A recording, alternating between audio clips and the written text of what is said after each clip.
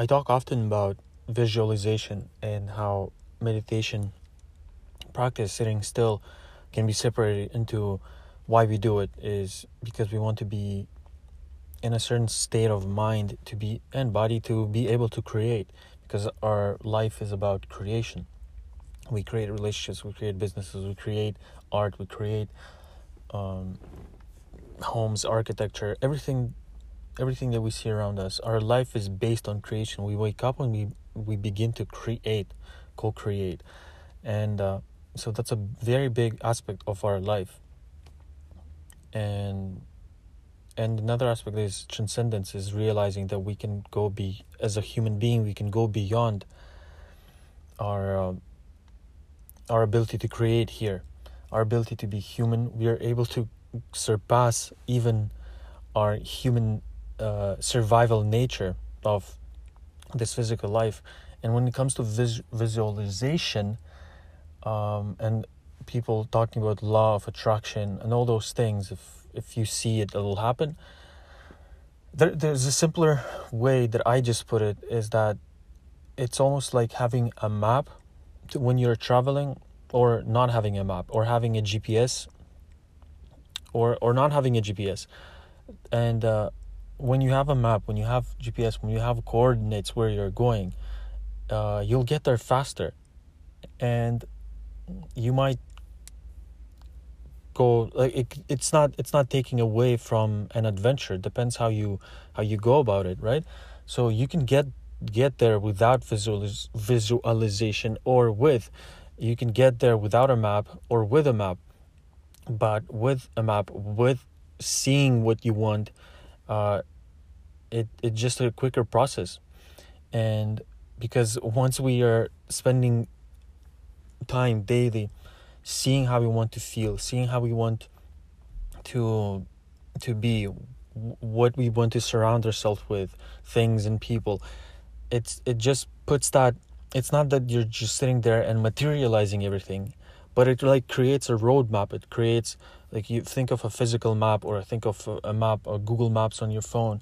Like it creates that roadmap that you begin to start noticing things that might help you out to achieve that vision. And the longer you keep that vision, the more consciously you're going to be aware of things that might help you achieve those things.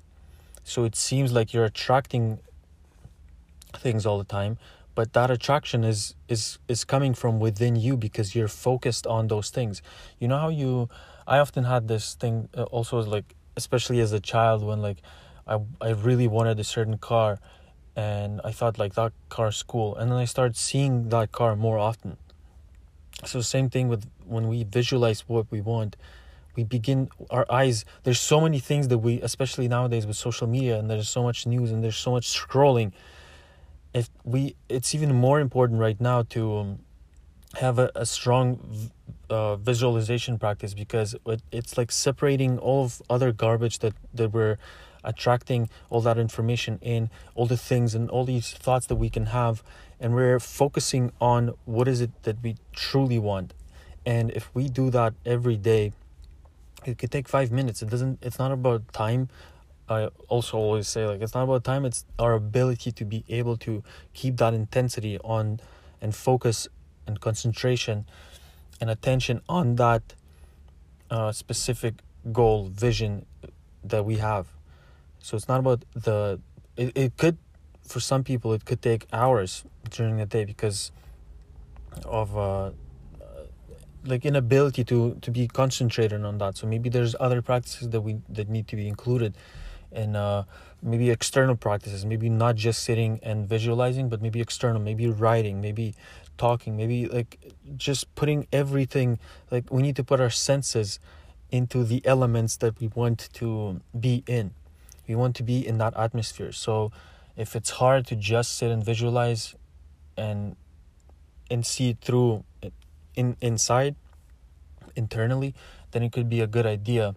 And it's usually that's how we get things done, is when we put ourselves in that atmosphere that we want to achieve. If you want to be fit, you put yourself in an atmosphere where fitness is happening, either by yourself or with someone, and That's it.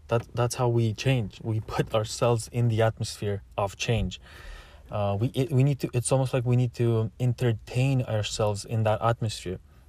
If you want to meditate, you need to entertain yourself in the atmosphere of meditation. So you have to either create your own space, you go to a studio, you go to a space, you get an app, you use all these tools to entertain yourself in that atmosphere. That's all it's about. And because I think a lot of people, when they talk about visualization and law of attraction, all those things, they like it's too much woo-woo and too much butterfly-ness in it. And I hope this will help to kind of simplify the process.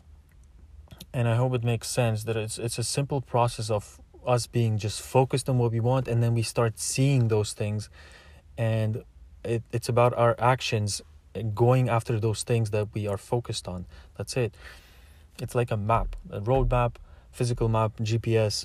It's much quicker to get to a place where you know exactly how you're going there, or you know exactly the road, you know where you're going, than just kind of going about life without that map. And I think both ways could be adventurous. It's not taking away from life experiences when you have a map.